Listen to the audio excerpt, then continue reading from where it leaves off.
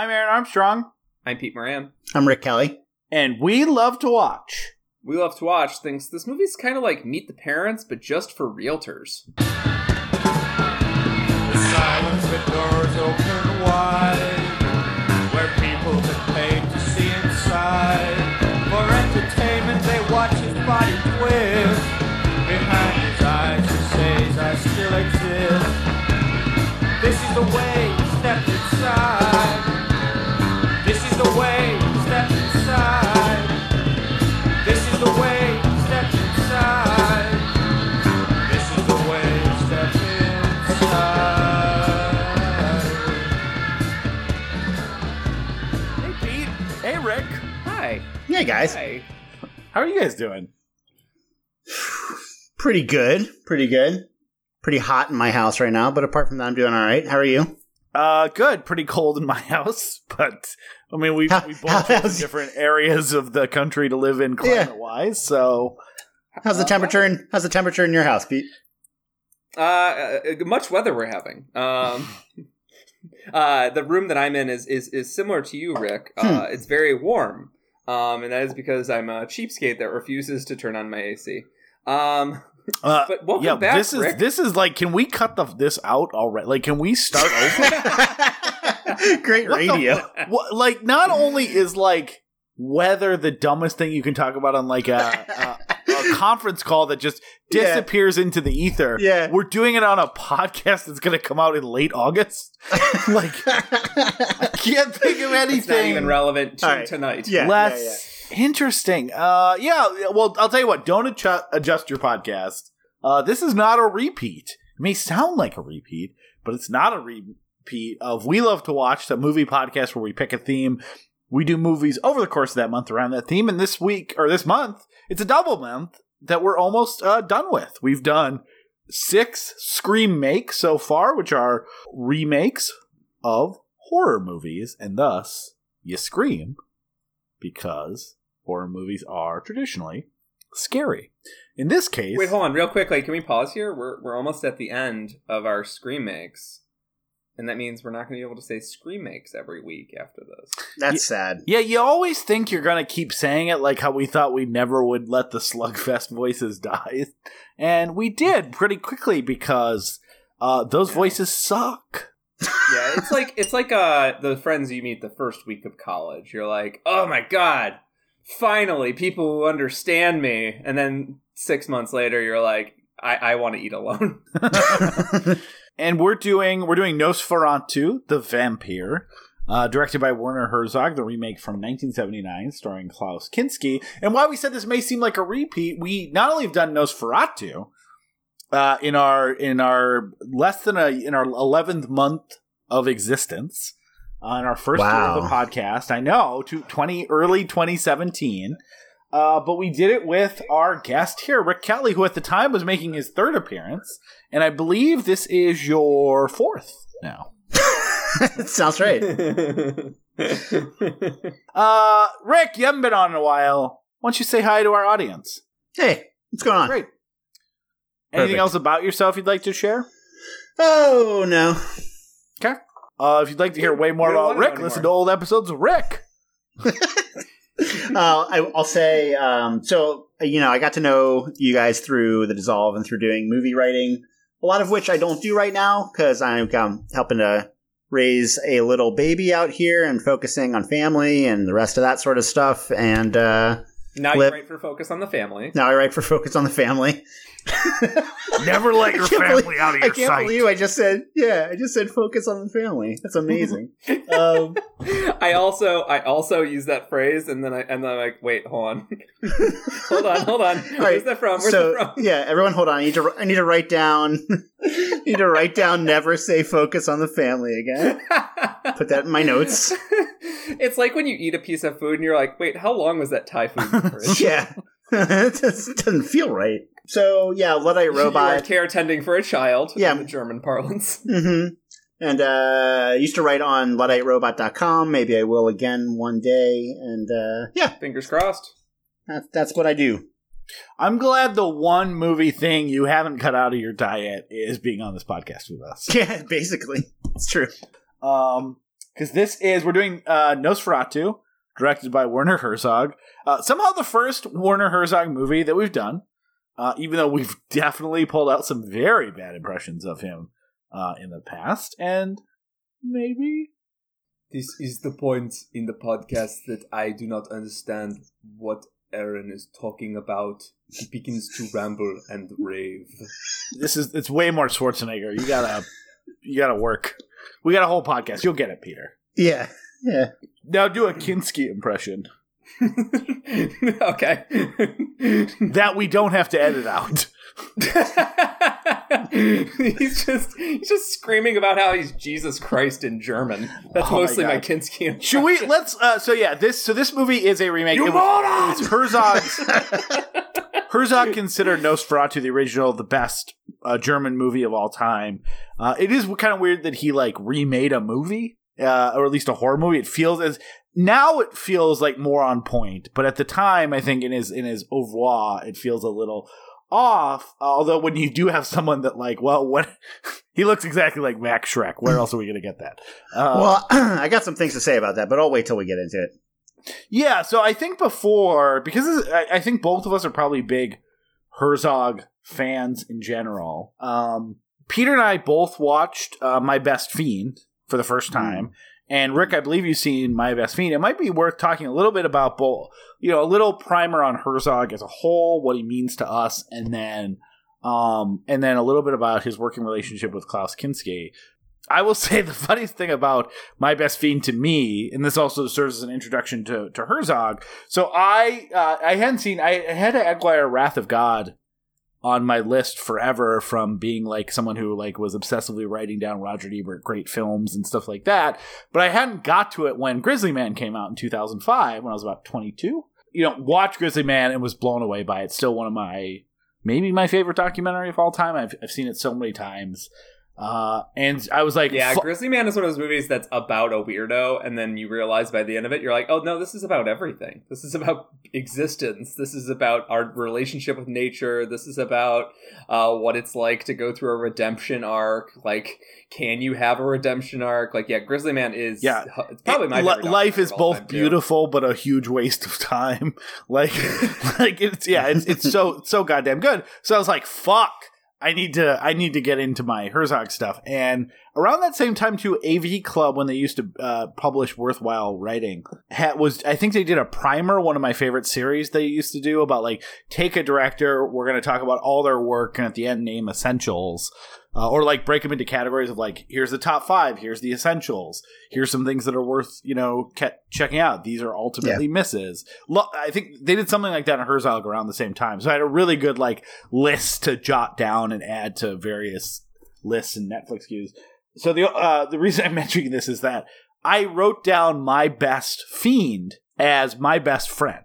Then had trouble finding it when I was looking at Netflix and a lot of other things. And it wasn't until a year later that I finally realized it was My Best Fiend.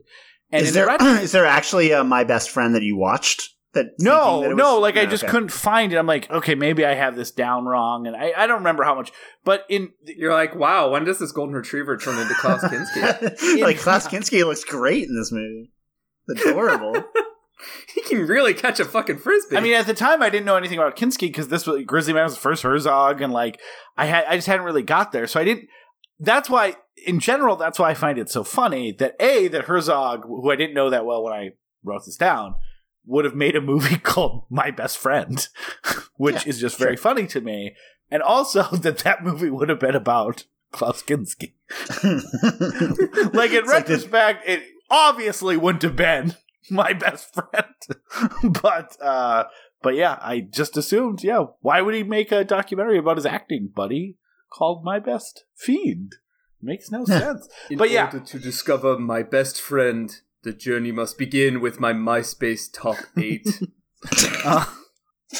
At first, Tom could be easily eliminated. I'm going to save the Herzog impression until I talk about My Best Fiend when he just walks up to people that lived in various places. It's I'm going to tell you a story of when your bathroom that you used to go poop and pee-pee There was a madman yelling and screaming for days in your bathroom. Take me around to your dining room. There's more stories of the madman who lived in your house. Yeah, we'll get there. Yeah. So Rick, Peter, Grizzly Man was my first exposure. What was your general first dip into Herzog, and then let's start there. We can talk about how we feel about him today and everything else. I am actually not sure what the first Herzog I saw was, but I think it probably was Nosferatu. I had this on VHS, and I watched the hell out of it without really knowing anything about the new German cinema, about Herzog. I don't even know if I'd seen Nosferatu. I think I might have seen this before I saw the Murnau, when I was in like 8th grade or something. I'm not sure how this happened, but we watched it a lot, and I really loved it. I still love it. And I ended up watching tons of Herzog. He was like had a central place in sort of the pantheon of directors for me when I was younger. And I think I got a little... Okay, so I think one thing I will throw out at the front end, I think that Herzog's been sort of stereotyped, like the voices that we're gonna do, to the point where he's like kind of like a joke a little bit to a lot of people, or at least a punchline, because he says, you know, his standard like gloomy German things in his particular voice, and he's like has this fixture there, and he's also known for his sort of bravado and machismo auteurist thing. Like he famously, I guess on Even Dwarves Started Small, I think, like dove into a cactus patch to prove to everyone that he was not afraid to do whatever. And then there's the whole Fitzcarraldo thing. And he's very much like this kind of like this notion of muscular filmmaking that I think I got a little tired of somewhere along the way. Talk about it. But I really adore this movie. This is a keeper for me. In fact, I mean, when I think of Herzog, I think of these like images. He constructs these unforgettable images for me more than anything else, and a lot of that's never left me. So I'm still a huge fan, and especially of this movie, even if I kind of I burned out a little on the sort of aura that surrounds him. That's really interesting. Really quick before Peter talks about his history, I guess I've never, and maybe it's because I came to him so late. Like, I think by the time Grizzly Man came out, I think a lot of people that knew who Herzog was or were like an early film lover had probably been exposed to Herzog quite a bit. Like, and he had at that point, I mean, obviously he has a 25-year plus reputation as like a filmmaker. So coming to him only in retrospect for some of those more like macho pictures, and then kind of hearing him and seeing him as an older man, maybe with a little bit less that bravado. I guess I've never like I get that those stories are theoretically macho, and I could definitely see a lot of the worst people identifying with like, yeah, that's how you do it. You point a gun at someone and yell action. I guess. In my perspective of him has always been someone who has a very definitive perspective. Like it feels like something that is very specific to him, and is one that he's not an asshole about, I guess would be the way to say. Like he's not someone who's like everyone else is wrong. He just he listens to other perspective, but he just is so like singularly focused that even though he recognizes other things exist, that he is committed to his perspective, and not in a I'm right and they're wrong way, but in a this is what I'm doing. I am almost a like a force as opposed to like a person. Like I hear what everyone's saying. This is what I'm going to do, and I feel like anything that's in that way, it's not a question of machismo or this idea of like masculinity. It's a question of him being just a deeply weird individual who is he's somewhat tunnel vision about everything. Right. So I kind of disagree. I'm kind of more on Rick's side of the thing, but I'll talk about my history with Herzog first, and we'll get there. I saw, my brother showed me Grizzly Man whenever it first came out on DVD. I wanted to see it in theaters, but it was one of those things where I was like, in the suburbs. And so I had to wait for DVD because I was like, oh, I want to see this like weird movie about a guy who lives with bears. And like, you know, it was the age of the internet. I could find out what happened. Your brother was like, of, you know, not in the city, you can't watch it. I mean, he would have taken me. That's where the bears are, movie. Peter. It's like he took me into the city to see like some like Inland Empire and a couple other movies when I was in junior high, which was like a very, very cool older brother move. But this, I think I was a little like I was a little maybe young for him to do this for that. Anyways, not that interesting. Anyways, my point is I saw Grizzly Man about when it came out on DVD. Kind of changed my whole perspective on film. Definitely a movie that changed my entire perspective on what documentary film could be.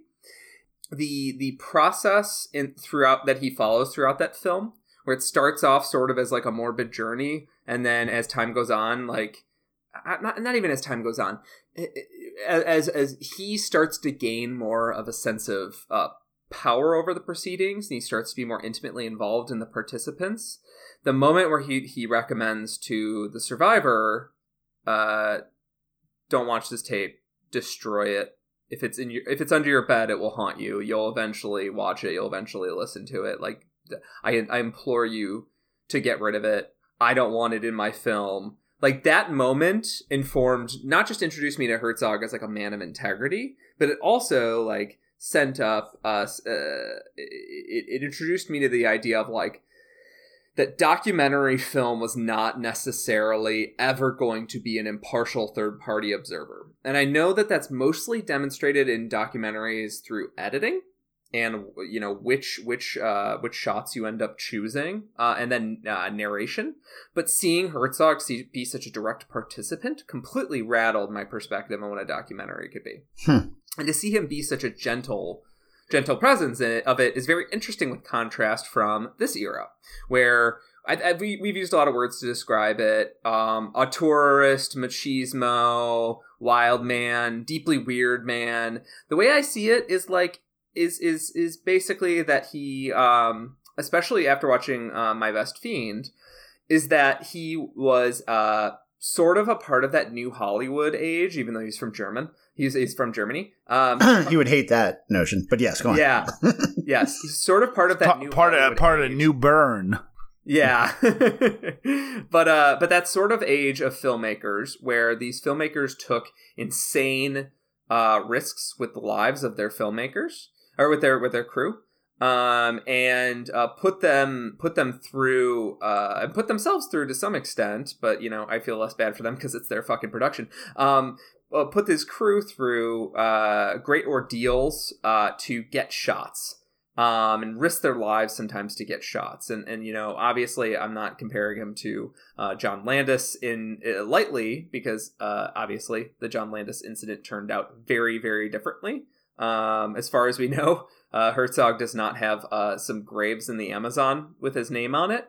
But I think it's definitely something you need to contend with. And the fact that I was introduced to Herzog as more of a humbled old man whose eccentricities he could kind of like explore, I think in a less egotistical manner, made me actually more forgiving of younger Herzog's excess, which I do find rather eye-rolling the way that I think Rick does. Like, the fact, like, the way that he talks about like the indigenous chief, and I think it was on the set of Fitzcarraldo, the indigenous chief offered to kill Kinski, and Herzog basically says, like, he admits, like, I exploited that to get that sort of shot ready. He let this guy walk behind Kinski after offering to kill him, and film this whole shot. And he talks about openly about how he wanted to murder Kinski, and him in 1999 is a very interesting picture, because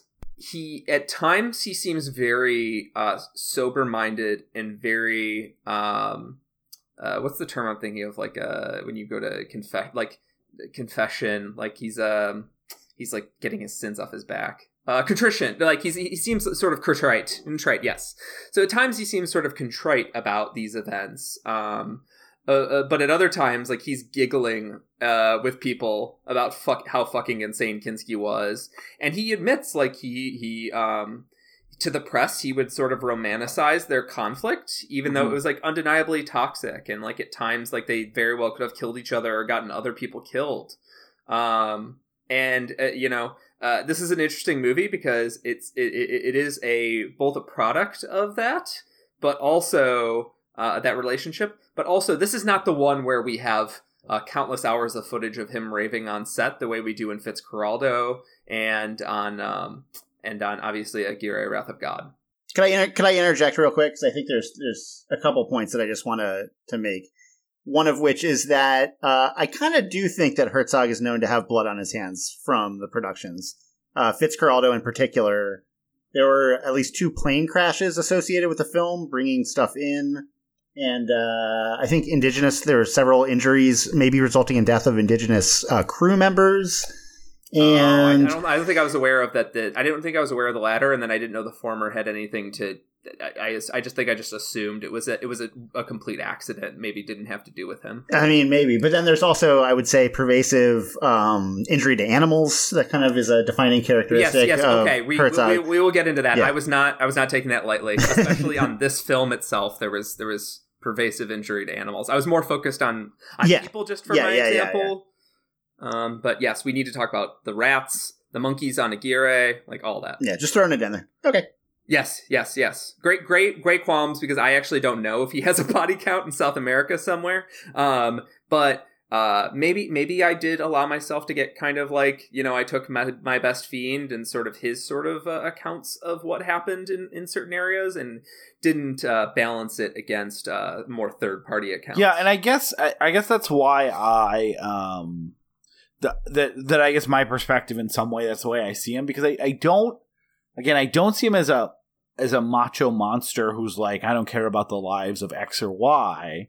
I see him as someone who didn't care about anything that wasn't important to him in the moment, which is its own kind of monstrosity. Like, I'm not saying that indemnifies him animal harm or anything like that. But even when it comes to like Kinski, the one thing that's interesting about Herzog is that like those stories where he's like actively antagonizing or actively debating whether to murder someone or have other people murder him I've never heard it from any reading, from documentaries about anyone but Klaus Kinski. Like he definitely put a lot of people in unsafe situations that, again, as we all know from all the jokes we make about Jonathan Landis murdering all those people, that you own that. That's not something that like, whoopsie daisy, I put people in unsafe situations and some people got horribly injured. There's documented evidence that people warned him not to do this, and he pushed through because he was the big auteurist voice. But it's not like I do think there is something different. It's not like one of those directors that you hear like they were abusive to people on the set. Right, sure. He was abusive to. He was potentially in this perpetual antagonistic, violent calculating with someone who is, I think most of us would agree, is the worst monster. It's kind of like a kaiju movie about two people in different respects. Like, sure, Herzog's the King Kong, but King Kong still trampled a lot of buildings.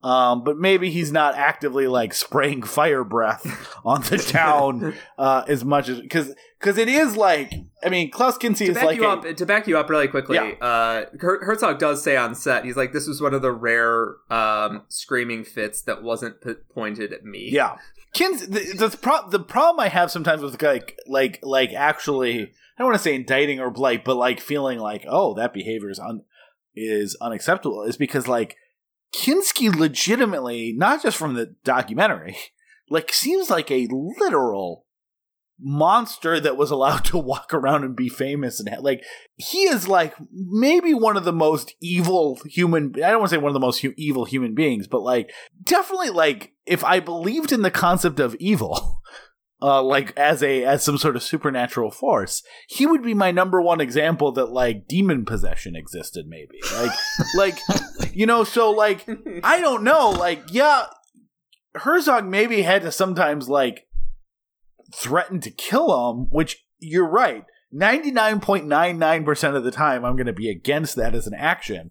With Kinski, I feel like, well, I'm 50-50 whether that was a problem or not. But the thing is, this is his, like, whatever, 5th movie or whatever Yeah. he did. I think he did 5 movies with him. I think this is the 4th or the 5th. Nosferatu's is second. Nosferatu's only the 2nd? Yeah. Oh, I think I have the timeline all fucked in my head. Yeah, so it goes, so they made Iaguire in 72. This doesn't come out till 79, and then right after this they go and make Wozniak, I think it's pronounced. Wozniak. And then they do Fitzcarraldo in 82, and the last one they do is in Cobra Verde in 87. Yeah, right. Okay, so, like, that is also part of the story. If he was such a fucking monster and he was raving about Set and all that, like, and Herzog didn't in some way find something worth exploiting about that situation, he didn't find something worth working with. Yeah. It would have been Aguirre and then nothing. Well, I mean, I think there's, on some level, it's very clearly performative. The Yes. aspect of their relationship, because there's stuff like so in Kinski's autobiography, he has these long passages, these long like just it's like in his shouting voice, but in prose, of just demeaning Herzog as, like, you know, in florid language. But he also contacted Herzog prior to it and said, look, I'm going to say the worst things I can think of about you, because otherwise these morons aren't going to even want to read my book. I have to, like, you know, give them something to read. So, you know, I think there's It's actually more some specific things going than on that here. in the documentary, which I know you didn't recently watch, Uh-huh. Rick.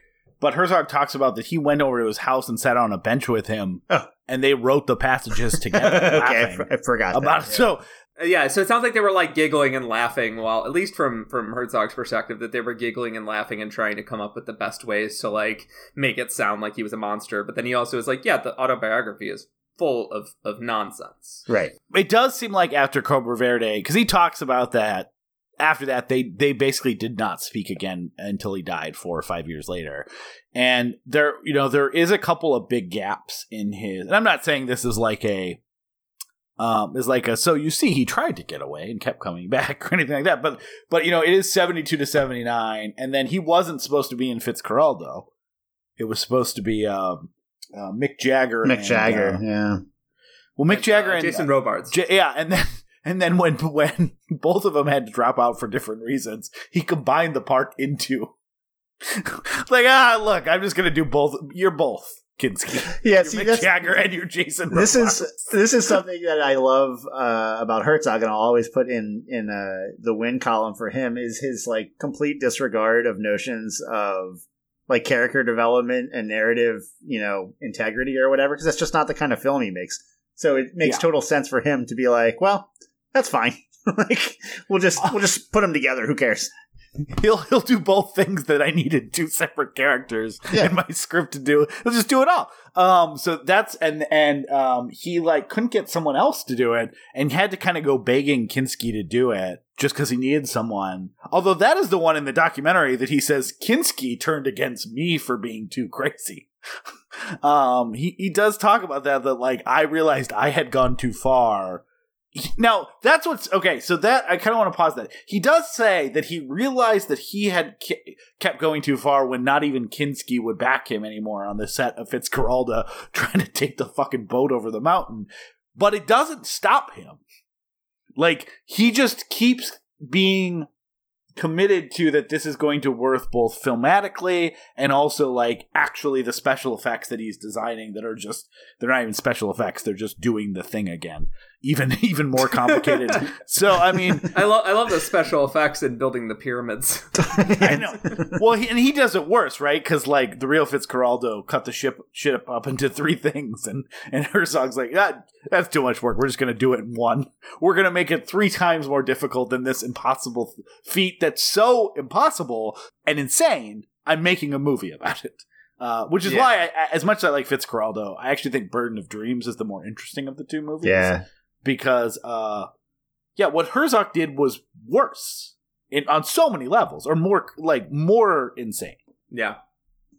I gotta agree. Burden of Dreams is one of those movies that, like, gets forgotten, but, like, even if you're not a fan of Fitzcarraldo or Herzog as a filmmaker, like, you just have to see it because it was a crazy fucking thing done in the name of art, that I'm not saying that it was justifiable, but I'm saying a crazy fucking thing done in the name of art, and it's like that makes it a crazy story, because this wasn't someone trying to like do this so that the fucking oil company.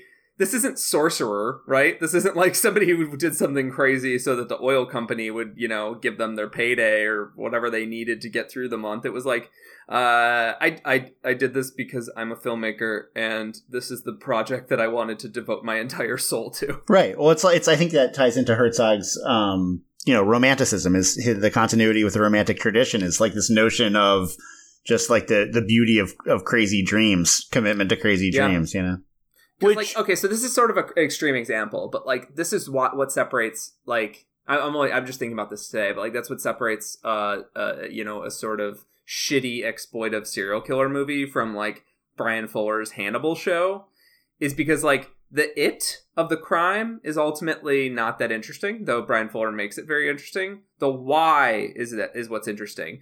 Just at the end of the day, rubbing your hands and saying, well, I guess some people are crazy. Some people like to drag boats up mountains isn't interesting. Some people are just nuts. Like, that's not interesting. Like, actually digging into what the specific motivations were, or how, the motivation started here, but then it started to reveal itself and it started to peel back, is far, far more fucking interesting than just like a filmmaker with a dream. I guess I never call myself someone who reveres Herzog. I just find him fascinating, but, so fascinating. That's why Fitzcarraldo and Burden of Dreams, like, it's not like I look at it as that from that perspective. And I can see why, especially that kind of film bro contingent would. Like, see, sometimes you gotta risk a bunch of people's lives to make your art. The only thing that matters is what's on the screen. Yeah, and that's bullshit. Literally no movie is worth someone's life. No movie. No piece of art, period. And like and that's why like you're depends on the painting. I'm joking. I said maybe a painting. Oh, I mean like a good one? Yeah. Yeah. Most good paintings are worth 3 lives. That's the exchange rate. Great paintings are 10. Yeah. Dark Souls is worth 2. Everything else is not worth human life. But like that's not something to be like applauded. Peter, your pyramid example was like dead on. That idea of I need to make a movie to understand the what it was like to build the pyramids by building bigger pyramids is like something that even now talking about it, I just don't quite get my head around. I can't fully understand the arrogance or the timidity, like whatever it would take to be like, I'm going to do this and then does it. Is so foreign to me as like wrapping my head around that I'm like a little bit in awe of the arrogance, I guess is like hubris. Hubris. Like the fact that was on the table is amazing to me.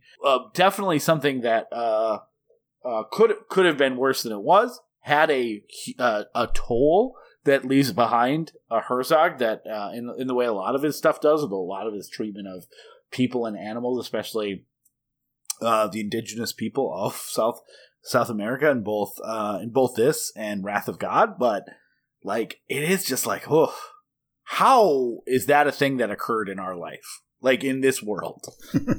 Yeah. So what other like general we didn't really talk much about Kinski yet, but like I feel like where I'm at with Herzog right now is there's movies of his I absolutely love, which is essentially I find in general his documentaries I like more. Not that a lot of his fiction work isn't great. Like I love Wrath of God, I like Fitzcarraldo, I love this movie quite a bit. But the things I find myself revisiting is actually like Grizzly Man and Encounters at the End of the World. If I want to feel sad, I watch Into the Abyss. Like, even like The White Diamond, which is not like that great of a movie, but it is like, there's something about him narrating life that is so specifically enthralling to me. Yeah, I think Herzog's movies are good. Yeah. I think with regards to the fact that he is both a narrative filmmaker and a documentary filmmaker, like that is very interesting, because ultimately at the end of the day his narrative films often take a sort of impartial, muted sort of camera, and also often like a lot of like handheld camera work. And Nosferatu sort of feels like his most formalistic film. Yes. Maybe outside like Rescue Dawn or something. I don't know. But like even his opening shots and the fact that the opening shots of these skeletons and the fact that he has these nature shots, these slow motion beautiful nature shots of bats flying. Like all of that obviously hints to his documentary background and future. But I don't see a great deal of difference in his approach to the subject matter very often. And particularly his approach to like framing and composition. Well, I think it could be an interesting question because people talk about, Herzogisms or these like essential auteurist qualities of Herzog. And I guess, what do you think those are? Particularly as it, bleeds through from documentary to non-documentary. So I think, I actually think there's a part in My Best Fiend that summed it up really well for me. And I took note of it. It's where he talks about how much he fucking hates. Actually, let me back up. He talks about about how, I guess he is. He's saying how much he hates the jungle. The jungle is dangerous and it's full of pain and murder. And it's just like, there's nowhere you go that he really likes being there, which is so funny from someone who's been in the jungle and like purposely chose movies that he was shooting in the jungle. And then he went back and shot Rescue Dawn. Yeah. And then he shifts and he said, and I know that sounds like I hate it. He's describing all the things he doesn't like, or like that it's just, that's why I said, like, I almost like said, well, maybe it's not hate, but he is describing things that most people would then go, oh, that guy fucking hates the jungle. If I said I ate a meal and it like made me sick and the food in my mouth tasted like cardboard and when I was done, I shit for 5 days. And then at the end of that, I'm like, and it's the best meal I've ever had. Like, because it took me closer to what my mortality. And like, that's why, like, that part that he describes there is like so genuine. He is saying that, like, realizing the chaos of nature, which includes humanity, is what he loves. He doesn't see this as some like mystical jungle that has like divine properties, but it's just a bunch of birds trying not to get murdered while they do their murdering. Like in that chaotic destruction maelstrom, the bird is pretty to look at and it makes nice noises. And like he understands that, and that's why I love Herzog films. He shows like whether you're seeing like Wrath of God or Fitzcarraldo, he is like almost looking at people when he does fictional narrative films about people. He's looking at people from that same thing of like, there is beauty in something that is a ball of hatred moving through the rainforest in South America in a way that like he gets, that I don't know if I fully, like, I don't see it the way that he sees it, but I'm always interested in describing his perspective, hearing his perspective from that. And that's also why he's become so easy to parody, because that perspective is distinct and not shared by most. Absolutely. Yeah. And I think that's I've always compared, this isn't Grizzly Man Hour, but I've always compared Grizzly Man to the Into the Wild movie, because I don't think the Into the Wild movie actually performs that balance that the original book does, or the wonderful balancing act that Grizzly Man performs, which is about our place in nature. Into the Wild is like, nature's really pretty, don't eat the wrong berries. Yeah, read your berry book. I'm not saying the book. I'm saying just the Sean Penn adaptation. And so the fact that those two films came out within a few years of each other, I was like, that's the contrast, right? Like, Herzog feels like he is trying to be impartial, but then he can't help but, like, being in the act of being impartial, he needs to express the fact that he feels fear and dread and disgust at certain things. and then also discuss, and then also, present the balance of it. Like that both of those are part of his experience. But he doesn't need to make those two conflicting ideas meld together. He can hold on to both of them at the same time. Yeah, it's really interesting because I feel like a big part of, to go back to what Aaron was saying about the finding beauty in decay, it's a romantic notion as well. It's like Baudelaire's the sort of the graceful movement of the maggots on the corpse from the Flowers of Evil or whatever. Like that notion is there, but he draws on these things that, there's always this like these contemplative figures, the individual going up against the forces of the world. These like, the earth forces, and this solitary individual standing up for them is a very romantic notion, except his always seems to come back to this notion that the earth doesn't really care about you specifically. Like, there's this sort of impassive unknowability or it's unable to be comprehended, these forces that we live among, which is kind of an anti-romantic notion to me, because it's not really about the individual transcending things through, the power of creation or whatever. You're kind of going up against the wall. You're going up against the rock, Yeah, I feel like this is probably a good transition point into the movie proper. What do you say? Yeah, let's do it. Sounds like we have to do a Grizzly Man episode, huh? God damn, we gotta do a Grizzly Man episode. Why haven't we done a Grizzly Man episode? Do you guys want to talk about Werner Herzog's Nosferatu? Yes.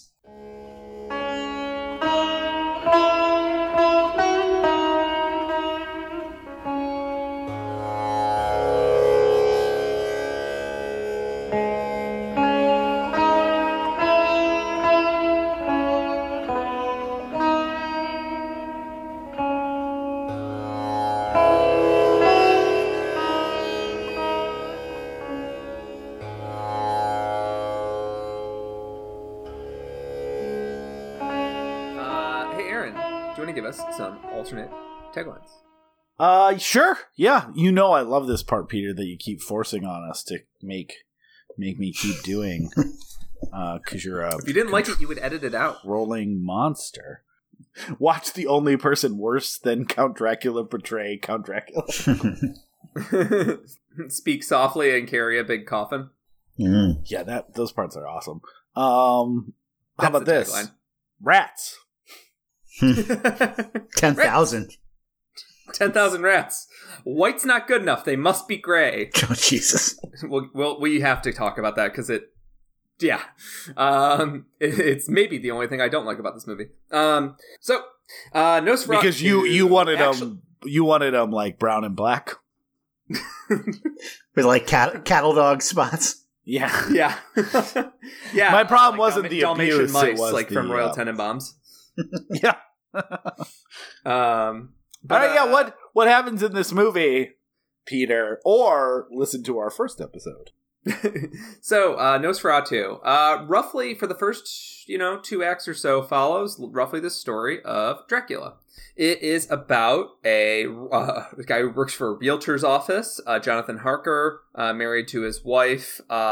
It's Lucy in this. We'll get to that. So it's Jonathan and Lucy, married. She's been having anxiety dreams about the future, about Jonathan's safety. And but at the same time, Jonathan has to go on this big trip over the Carpathian Mountains into Transylvania to meet Count Dracula and sell him a fucking house. Anytime it's reduced to that, it definitely feels not a big deal. Yeah, it's just a real estate journey. Yeah, I imagine his journey is shorter than some LA folks, LA realtors that need to go from one side of town to the other. Once you actually buy a house, Peter, you'll realize that the person signing that quickly is the most triumphant point of this movie. He's like, yes, whatever. The house is falling apart. That's fine. Much better. You don't want to do an inspection or whatever. Just give me the fucking piece of paper. He's like, oh, it's right around the house. It's right around the corner from your hot wife. Oh, yes, definitely. All right, you realize this means you're paying closing costs, right? That doesn't usually happen with buyers. Like, he's like, whatever I gotta do to lock you in a room and eat your wife. Like, wait. Well, still, it's a pretty easy sale. I'll It's a risk good it. commission. Yeah. I'll risk it. So, you know the story of Dracula. Jonathan Harker has to go across the mountains, sell real estate to Dracula. Dracula is not a very good host. I mean, he gives him a great meal at start, but I tend to think lot of like, food. what happens after that. Yeah, you know, and he puts on a good spread. See, But see after Peter, that- this is where you're all wrong. Like, a meal is not just about the food you're eating, it's also about the company. ambiance. And And the company. I gotta tell you, the ambiance on this meal, not great. Okay, here's what I'll say. You ever go on like a really long hike?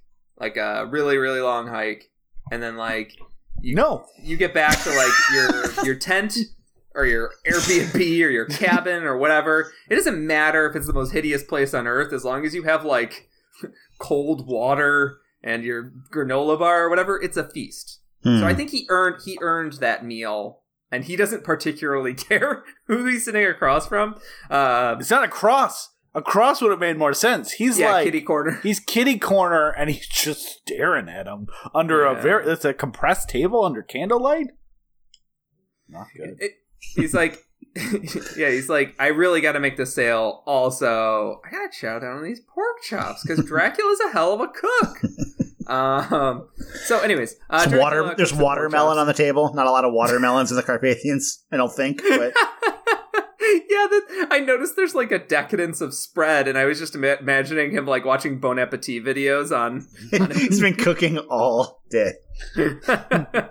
It's tough with those nails too. Yeah, Like, it's true. oh wait, how did you knead this dough? Gross. Gross. He doesn't need knives though; just uses them claws. He has to wash the claws a lot though. Safety first. Even the Draculas know it. He's like, you don't think these knives are good? You want to see me cut through a shoe? I would. Are you selling me your nails? Take a shoe apart. Here's an aluminum can. Ow, that one hurt a little bit. I don't know why we're doing Nosferatu in a Herzog voice. Yeah, in no point in My Best Fiend was he like, I almost played Nosferatu, but then Klaus Kinski was like, what about me? And I was like, He did almost play Fitzcarraldo, though. Yeah, he did almost play Fitzcarraldo. He said he was that fucking desperate, and I was like, I mean, Herzog's a good actor, but like, come on. Yay, the boat is moving. I've never been more excited in my life. This was worth all the pain that we went through. Give me a high five and a hug, please.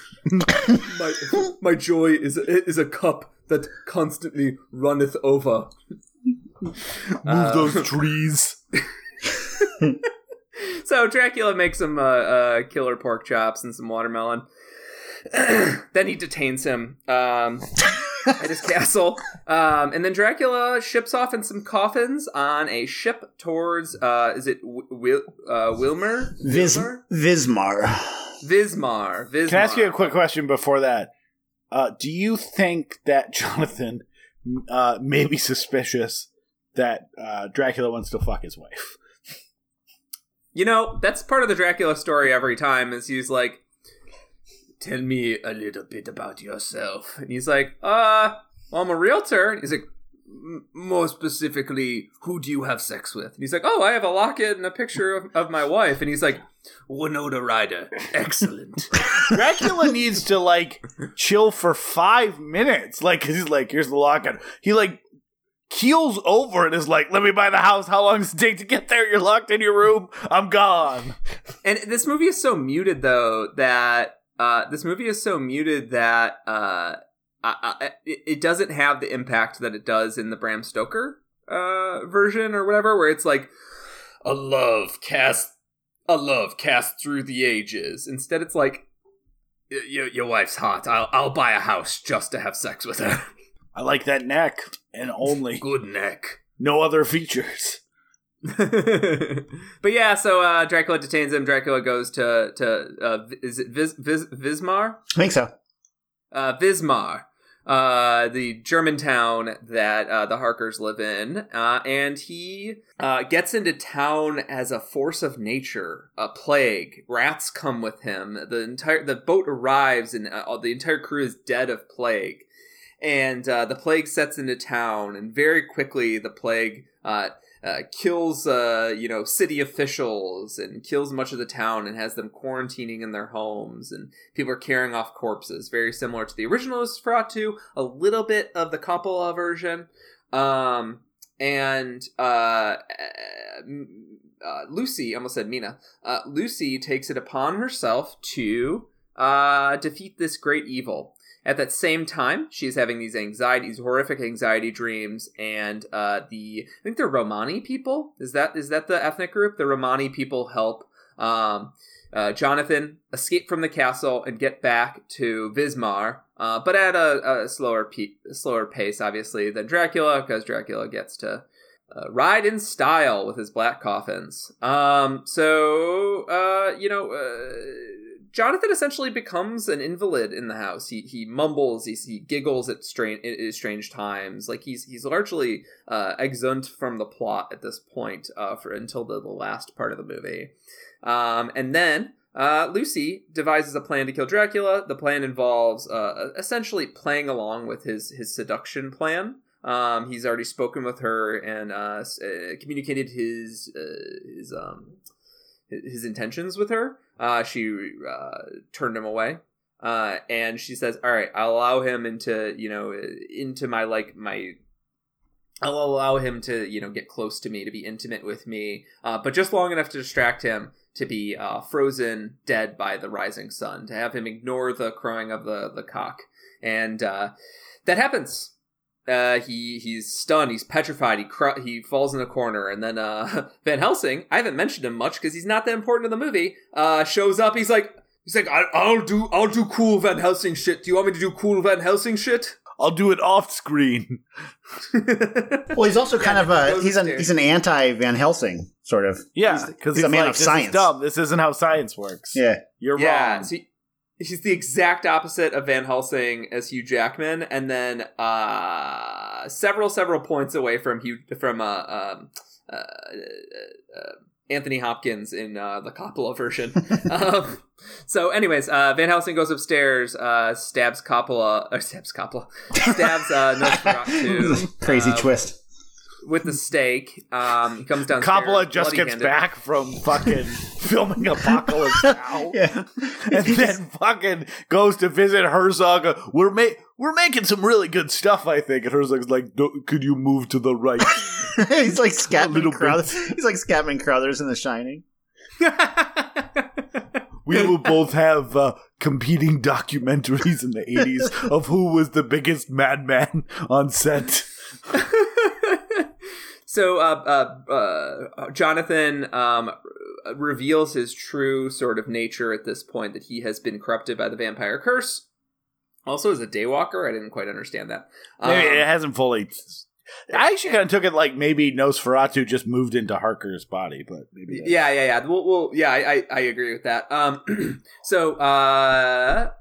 Jonathan essentially rises from his chair, his supposed stupor. Clean this dust, please. Innocent little dust. Yeah, it is a pretty funny scene because he's like, Lucy, to protect him, has put little consecrated host around his chair, but instead he's like, what am I paying you for? And then the servant comes and quickly shuffles it up, despite the house being a crime scene. In a death Van Helsing city? is arrested, and Jonathan rides off into the sunset, into the desert, I guess. presumably to allow Nosferatu to live another day, but without sort of the intent, the I don't know. I guess the virus lives on, the plague lives on through that. And with this sort of ironic ending where Lucy not only doesn't get to live, but she doesn't defeat the vampire threat, sort of feels like a Wild Bunch or, sort of a Bonnie and Clyde, or like an ironic sort of New Hollywood, or Easy Rider. Like, it does remind me of, I know this is not from the same film movement, but it is of the time. Sort of like a New Hollywood ending where it's like, oh shit, the original story was actually ends with triumph. This, and even the Coppola version ends with triumph, but it's sort of a melancholy triumph. Like, Dracula's dead, but they also sort of, in a sense, lose Mina's soul. Mina/Lucy. We'll have to get to that. That's actually super interesting, because I actually thought that this one had one of the happiest movie endings I've ever seen. Because there's a part where Van Helsing stabs the person and they go to arrest him, and they realize they can't because they say, quote, the police don't exist anymore. Yeah. It's an abolitionist. So I took it as a pretty, happy ending overall. I don't know about you guys. That's a good point. It's an abolitionist parable. Because it's an abolitionist parable. To be clear, it's because the police are bad. Yeah, I would say Nosferatu, secret liberator of Vismar. But yeah, let's talk about that, because this movie is far more concerned with plague. It has a much darker ending than the original film, or pretty much any of the other adaptations. Pretty much every adaptation, including the Hammer ones, where Dracula somehow magically, Christopher Lee, gets to come back in the next one. Including the Hammer ones, Dracula pretty much always dies in Dracula. Mm-hmm. Yeah, this is God, I actually was revisiting this.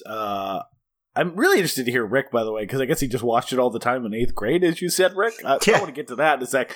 But, man, this movie blew me away when I first saw it, because it is even most vampire movies are fun. To some extent. Even the original Nosferatu is fun. This is the bleakest, saddest, just depressing, melancholy. It is just really underlines Dracula and vampires as death and pestilence, where there's no hope. Not only does Lucy die, doesn't save the day. We don't even even the climactic moments, we have it robbed from us. We don't get to see triumph of any sort. He doesn't die in a burst of flames from the sun. He collapses on the ground. That's a normal triumph when a good feeling of explosiveness, literally and metaphorically, when the vampire meets the sun. We don't get to see Van Helsing drive a stake into him and get that satisfaction as an audience of, well, this monster's finally been beaten. We only see the aftermath, which is them trying to arrest Van Helsing after Lucy's died, and Jonathan is stuck in his chair turning into a vampire, and only realize they can't do much about it because, the town doesn't basically exist anymore. And before that, we see nothing but rats infest the city, graves being carried away, and people so set on the fact that their death is imminent that they're literally having a last supper while being overcome by rats. It is just something. I've never seen. I don't think there is a vampire or a Dracula movie that's like this. It is almost overwhelming in its sadness. It's melancholy. It's an apocalypse movie more than in a way. Oh, it definitely is. This does not feel like this is going to be just Vismar. It's melancholy and sad and muted in such a way that it truly feels like death is creeping in. It's not sweeping in on four horses. Death is crawling and seeping in the corners that you're not even looking in, and how do you fight an encroaching rat army? You don't. It's in your house before you even realize it's time to fight. And it's even apocalypse in this. It's even one of the saddest apocalypse movies I've ever seen, because normally in most apocalypse movies there's triumph, right? Satan wins or the evil force gets let loose, and sure, it's bad for everyone else, but that evil force having a great time. not Dracula. Like, this guy fucking wants to die. He hates being alive. Right. For a Kinski performance that we've talked about how maniacal he is, it is so muted and calm, and he never shows emotions, and he talks about not wanting to be alive, but being stuck in this thing where he can't die, which we see how literal it is with him even after he quote-unquote dies, being passed on. Right. He gets no joy of anything. Like, it is just, God, it is a depressing movie. Well, that's funny that you interpreted it as Nosferatu himself kind of like infecting Jonathan. Like there's a continuity there. Yeah. Because I kind of thought that was, I've always seen that as like evil persisting, but not necessarily Nosferatu, because I guess where I would disagree a little bit with the total bleakness is that the movie aligns itself in a weird way with this like humanized vampire, right? Like he's film. So sad. He's like this weary, sad vampire who's like supposed to generate empathy in some ways. And so him dying is the triumph. Like, evil persists, but at least he got to die. Seems to be You're saying a goth victory is to die. Yeah, well, it is. He spends the whole movie just being like, I wish I was dead. And then he is. So you're saying Nosferatu is a goth, and all he wanted to do was kiss his great love, and then after that he could die, and then it actually happens, and he's like, that was legit. Yeah, that was actually in the original script. That's legit. And then he dies. It's in German, though. It's in German. It's his last, his final German, words. It's like 5 seconds of dialogue, and then when the card pops up, it's just, that's legit. I think we got a fan edit coming for Nosferatu. You can find it on our website. No, Rick, I love your interpretation because that's exactly where I was at. But I think you put it in more you put it more succinctly than I could have. Yes. He's not theatrical. I think most Draculas that talk about, like, I'm cursed to have to sate my desires. Like, he's like, yeah, I can't die. He's exhausted. He's exhausted. Like, which makes me feel like there's a part of this movie where you're like, hey, Dracula, like, you know what kills you, so just go die. Like, in a way that I don't get from other Dracula movies. Like, they talk about the curse, but ultimately they get joy out of these, like, pleasures in life too much. Even though sometimes they do, like, mope around a little bit like a goth and say, I wish I was dead. They don't really mean it. Like, they just are having a down moment. Where this Dracula really just feels like he would give anything to not be part of this earth anymore. And so that idea that at the end it's like his soul or whatever transferring into Harker makes everything like it doesn't, like, sure, it's painful for him to die. He has to reestablish himself. He's in, something else. Like, he might not be rich. He might not have a castle, like all that kind of stuff. So it's an inconvenience. Ultimately, death in that moment is just an inconvenience and maybe a painful one, but he unfortunately continues on. Like, it matches the tone of, like, literally cursed to walk the earth until the end of times. Right. Yeah, maybe I think they're both right in a sense, not to play centrist here. Yeah. Sure. But the idea that he is this sad figure that, because the movie, he both laments his immortality. He's in this, like, depressive state when they find him, and he's seeking isolation.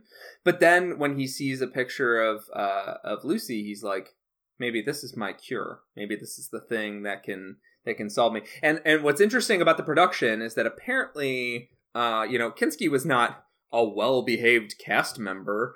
Kinski apparently was, doing a lot of the ranting and raving and such, but Herzog's tricks, one of Herzog's tricks that he said is that I would make myself the target of his ire so that he would tire himself out, and then he would give these sort of solemn, wonderful performances, but he would actually, like, follow commands on set and commit himself with professionalism once he actually got some of his rage out and his demons out. And you can feel that sort of resignation in the role. He was apparently actually really good. There's for some reason this gets mentioned like in the documentary, and it gets mentioned in trivia sections and such that he had to be in makeup for a long time, obviously. And Reiko Crook was the makeup artist, and apparently him and her got along really, really well. So he wasn't an asshole to everybody on set. It sounds like maybe he was 90% of it went to Herzog. And in such a lovely, desolate film, matching Dracula's tenor to the film, this sort of muted tenor, not just makes the movie more tonally consistent, like Dracula isn't a raving, screaming fiend. He is this sort of like muted, like slow corrupting force. And this is the first Dracula film where I thought like, this guy just needs to go to therapy. every Dracula movie is about Dracula being sad, right? But this is the first time where I've been like, I think this dude just needs someone to talk to. Like, Jonathan is just like, hey, can you sign on the dotted line, motherfucker? And he's like, I'm so lonely all the time. Like, can you like listen to me for 3 seconds? Yeah, and there's also the notion that nothing. His line to Jonathan, I think, is, "Can you imagine, experiencing the same futile things for centuries or whatever?" It's like, oh, Jesus, Dracula, that sounds like a bummer. Well, that's why I feel like he doesn't even care too much about, like, most Dracula movies. They are like, okay, he gets in his ship and he's like very careful to make sure that nothing happens to him. And I feel like this movie shows a lot of carelessness in a way that sort of supports the fact that he doesn't really care all that much about anything. Like, when they're driving on that boat feels generous. Logs tied together with the stick people, with the people just using sticks to get down the river. Yeah. I mean, rafts usually have more, I think, cohesiveness than that. And he just has like a bunch of coffins balanced on that. It's like, this guy doesn't care if he goes over a rapid. He'll be fine. Yeah. And that's sort of the fact that his depression is not romanticized or glamorized. And he doesn't have brides either, which was not in the original Nosferatu. He doesn't have brides either, but it's a big part of the Dracula mythos. And Herzog, because of rights issues, was able to finally use Harker and Dracula and the actual It's hilarious that the rights expired in 1979 when this movie was shot and came out. Yeah, it's amazing. But his depression is not romanticized. People call me a vulture, and I don't know why. And well, that's not a coincidence, because there were 5 other Dracula movies that came out this year. The Frank Langella one, which is pretty good. It's nowhere near this one, but it's pretty good. There's a list real quick. We can knock this out really quickly. There's Love at First Bite, Nocturna, which is like a more artsy one. And Dracula Blows is cool. None of those are particularly notable, but also in this year was another Nosferatu riff. In Salem's Lot came out this year. Oh yeah, really? So that's nothing to do with the Dracula thing, because obviously it was based on a book from years earlier. But Toby Hooper, obviously very inspired by Nosferatu. Well, it is pretty interesting that it's like he went back to Murnau for very specific reasons, but then he's able to incorporate Stoker in these various ways. So it's very like there's a lot of intertextuality going on. He also is really insistent, if you read any of his stuff, that it's not a remake. So I'm afraid that your name for this whole series is probably going to have to change, because he said it's an homage. So I think you have to call this a scromage, probably. oh, we have been. Scromage. That's good. But yeah, my final point on that was just kind of like, it's not romanticized, it's not glamorized, and like I think that kind of like that kind of speaks to what we were talking about earlier with Herzog. That Herzog wouldn't be someone who takes like the idea of existential depression. He's like, isn't it just fucking cool to be sad? Like, right. He's not filling the movie with like, I mean, this would have been pre-shoegaze and stuff, but he's not filling this movie with like cool ass ambient, dark 70s stuff like Tangerine Dream to like make it romanticized. Well, it's Popol Vuh. Yeah, Popol Vuh is cool, but like it is about the sitting in the mire. Like it's sitting in the muck of this sort of like muted gloom. And I love that. I love that about it. And it also speaks specifically to its European, it's European execution as opposed to a more sensationalized American execution. Can I jump in right there? Because I want to Yes. expand on that. Because I would say more than just European, it's Germanic. That's a really... Specifically Germanic, yes. really right. key thing. Because, so I think a question that gets asked that I always wondered was why Herzog wanted to do this in the first place, right? Like, why do you go do... not a beat for beat. It's not like Gus Van Sant's Psycho, but it's like recreates pretty closely a lot of scenes from the original. And a lot of the most famous shots are in there. a lot of the most famous shots. And it's Him like standing on the bow of that ship. the stylization is really set apart from most of Herzog's films. It's like it seems like an oddity. All right. It seems like it kind of stands out. And his whole thing was that he went to, basically, for the folks coming up in Germany in the 60s, what we call the New German Cinema now, we think mostly of like Herzog and Fassbinder and Wenders, but also a bunch of other folks who were making films then. There was this idea that the German cinema was fatherless because the previous generation, you either had people were either exiled or they died in camps or in the war, or they themselves were Nazis. So basically, the well had been poisoned. So for living in the shadow of World War II in Germany, and you want to be part of he wanted to be part of a continuity of like a national cinema, you have to go back further. And his thing was going back to Murnau to try and find a touchstone to create a meaningful, like he calls it like the legitimate German cinema, the people who are not collaborators, that did not succumb to the Reich, and that also didn't leave. That, you have like Fritz Lang and folks. I mean, so basically all of Hollywood was created by German exiles, right, in the post-war period. And so, yeah, man. So if you're in German and you're trying to do a non-Hollywood German cinema, you have to look back further, and where he lands is Murnau and Nosferatu specifically. So he has this stylized genre thing, and then he fills it with Wagner. The whole journey, Harker's journey, is set to the strains from Das Rheingold, and a lot of the shots aren't just like painterly, but are actual like stagings of German romantic paintings. This Harker sitting on that rock in that sort of desolate mountainscape is a painting. I don't know the name of it, but and the music when he like comes out of that waterfall tunnel into the mountain and sees the castle for the first time. That's Wagner. Yep. Yeah, but it reminded me so much of the Monolith music when the Monkees first see it in 2001. Yeah, that same sort of like not reverence or triumph, but awe of the unknowable thing that has just been thrust in front of your vision. Do you know that's all one chord? It's pretty awesome. It's a E-flat major, just like done by a lot of different instruments in different arpeggios. So that's people, if they know me, they know I understand music theory pretty well. So cool. I understand. It's really cool though that like notes, chords, keys. I thought you would enjoy that the most, Aaron. I wrote that down for you. I love that it's. I love though that the original film we talked about using our own scores. I love watching old silent movies that didn't have a sort of officialized score and putting on like Dem Dike Stare and sort of like a culty ambient spooky music. And for this movie, you would never do that because it is composed by... It has actual compositions that are there to set the mood, designed by the filmmaker, and they set the mood in such a way that feels so... what you're hitting on, Rick, and the history is so important, I think.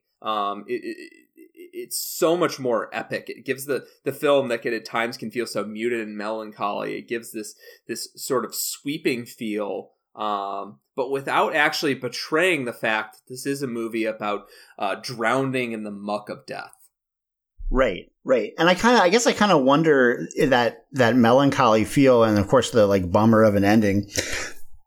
And like, so he's like dealing with this source material, but then he's putting like his Herzog stamp on it in these various ways. I think the opening sequence too, with the mummies and that like heartbeat soundscape thing that's going on. It's really intense. It's like has no bearing, again, really on the narrative. It has nothing. It was shot in Mexico. Those are famous. Yeah, exactly. I was going to say I thought it was South America, but yeah, it's Mexican mummies that they like pulled out and like stood up against a wall. Yeah, totally.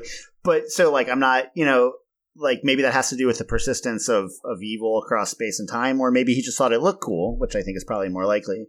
I feel like maybe those like authorial stamps come from him being where he was working with the material at that time and, like grappling with the legacy of the war or whatever. I don't know. But I think it's pretty fascinating to watch all these things, the way they intersect and play with each other. I guess. So the one thing I'd mention on the mummies really quick, as long as we talked about it, is that I actually took it as like a reference for what we're going to see throughout the movie, because mummies by their like definition are like desiccated corpses that have had all the moisture and like signs of life ripped from it.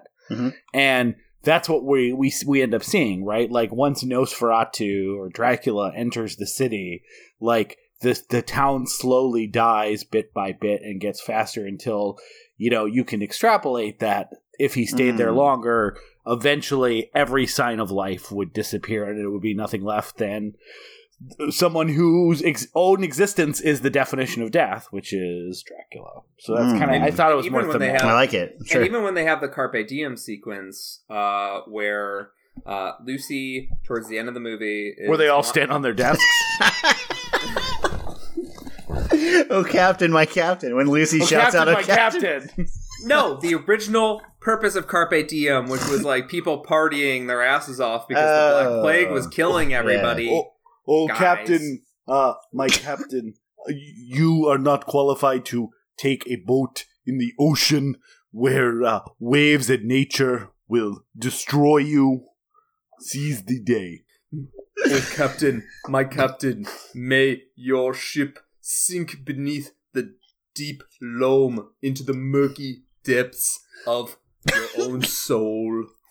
Generally, desks cannot support a human body. They were designed poorly by frail, imperfect beings. Yeah, for this riff, I'd like to end it by continuing my point. So the Carpe Diem sequence.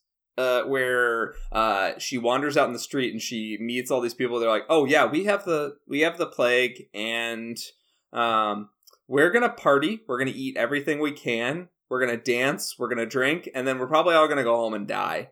But like today is the day." That feels like a DMT trip of a dying man. Like the final, right. The final moments of revelry of somebody who has acknowledged their death, and they know that this city, that like you both have said, like the city of Vismar is becoming a husk of itself. It will become a mummy soon, where there's no more eyes or there's no more tongue, that nothing left to speak, nothing left to move, just this sort of hollow structure that once served as the home of a person. And like, yeah. I love how the film sort of like takes something that at first is just like, ooh, that's spooky, and then when you there's rats, there's a grave. Once you've seen the movie a couple times, you're like, oh no, this is a movie ruminating on death, and this is almost like I forget the term. It's not intermezzo, but there's a term for like when old films would have an opening segment where they would just even Jeremiah Johnson has it as sort of like a throwback. They play a piece of music before the film to like get you into the mood. Sure, they made a movie out of the meme. It's an old theatrical thing. I really like those scenes of them just being like, yeah, we have the plague, we're gonna die. I mean, they're all just so austere in their presentation. Like it's just a table put near the canals, and they're gonna eat. And, like, they can't even clear off the rats off the table for their last meal. Like, that's how, like, that's how omnipresent the pestilence is in their town at this point. But, like, we'll eat over it. And it really, it really connected, I think, in general, to something that great poet Dave Matthews said when he said, eat, drink, or be merry, for tomorrow we die, because we're tripping bellies. And I'm like, I get it now. Dave. You probably saw this movie and wrote Tripping Billies. He was like, crash into the canal. Crash. Same album. Yeah, no. Same one, yeah. Most people don't know that, like, what the fuck's that album called? It'd be funnier if I knew. It might be called Crash. Is it called Crash? Probably. Isn't it called like something Dancer? It's probably something dumb. Yeah. Fiddle Rock 3000. Were you ever 3000? Punch it into the Fiddle Rock machine, sir. Let me ask you: were you ever a Dave guy, Rick? You seem either like you went through a weird phase or were anti-Dave from the beginning. I'm pretty strongly anti-Dave. Gotta say. I mean, I guess over time I've mellowed in the sense that I just don't give a shit. But when I gave a shit, it would have been anti. Yeah, it's hard to hate someone that's essentially, culturally dead. It would be weird if you're like, you know what, I hated them for most of my life, and then I finally got into them when they released their seminal Big Whiskey and the Grugrox King. What the fuck? What does that mean? What are those words? I had to look it up. I'd never seen that album name before. No, the album was called Crash, but yes, Tripping Billies and Crash were both on it. And they also had a song called Don't Drink the Water, maybe on that album or a different album, but let's say it's this album for this joke. And I gotta tell you, you shouldn't drink the water in the Pestilence Town. Definitely not. And this is a film. This is a film very concerned with water, so that's relevant. Because we're tripping Billies. So I know we're getting close to the end. I think it's worth talking about why this movie didn't get the ASPCA stamp of approval at the end. If anyone wants to. Yeah, it's worth marking off here before we get to the end. Mm-hmm. So there's a lot of rats in this movie. Big rat movie. When they arrived, they were white, lab rats. It does sound like you are a director that everyone is turning against. Like you sounded for a second there what like the director of Boondock Saints was probably saying all the time. Like, there's a lot of rats in this movie. I'm not speaking paranoiacally. I am saying they're literal rats. The problem is when you make rats a metaphor for things, when I'm talking about actual rats, it's like scapegoats. Like I'm talking about goats that escape. Like not the the thing that you blame stuff on. Obviously, escaped goats. Escaped goats. Rats were shipped in for the film. They were white. From several accounts, it sounds like Herzog was like, "No, I want them gray, a more muted, less light, a light, vibrant color." Little did he know he was shooting in fucking Germany, and everything would have a gray, overcast sort of shadow pallor to it. He could have just let nature take over and make all the rats look gray, or lit them differently. But instead, it sounds like were they dunked in pools to somewhat dye them, and a significant portion of them died during this process. That's my understanding. They're also housed in like a barn on the outskirts of town. Sounds like a terrible scene. Yeah, and there's I don't know how much of this is true, but it sounds like so a significant portion would die during the dyeing, and then once they were housed, they weren't housed and fed properly, so it sounds like a lot of them cannibalized each other. So what you're saying is that it's mostly the rats' fault.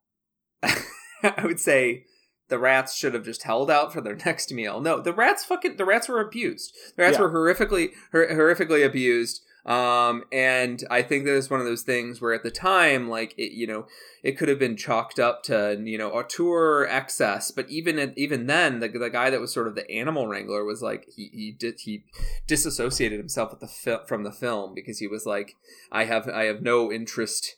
The guy that was originally hired to like help with the animals, he's like, I have no interest in participating with this further, and spoke out about it. And that's partially why we know. It's there's also other allegations of like Herzog mistreating, I think, monkeys during Aguirre and chickens, and there's a difference between like killing a cow in Apocalypse Now and then a bunch of people ate it, and like a bunch of rats died for no fucking reason. Yeah. His vibe just seems to be, when he's ever discussed these things, like the sense I've always gotten is that he just doesn't really care about that. Yeah. He just doesn't think it's important. Like, that's all it is. Yeah, that's always I actually haven't. It's funny that you mention Rick, that like that's what he's basically said in interviews or anytime it's mentioned to him. And again, this is not an excuse or like, well, here it's fine because he didn't care. I think when you watch a Herzog movie or like or especially like documentaries or something like that, you do get a sense that like this is a guy who thinks nature is full of murderers and it's okay to murder back, even if you are in a different position than the rest of nature. So yeah, Herzog of all things does not strike me as someone who isn't just like not an animal rights activist, but like legitimately doesn't care about animals. Yeah, to the degree that he does care, I think it's when he talks about chickens like being soulless. Like to look into the eyes of a chicken is to gaze into like the meaningless abyss of the stupidity of life. You know what I mean? Like that's his vibe. Yeah. So yeah. I mean, he like, doesn't see bears as majestic creatures. He sees them as vicious murder machines. Like yeah, right. Yeah. And like there's a moral spectrum of like I directly killed this animal and then ate it, or I humanely killed this animal to eat it. And far further down that spectrum towards the evil range is I don't care about this animal's life at all other than to get my shot.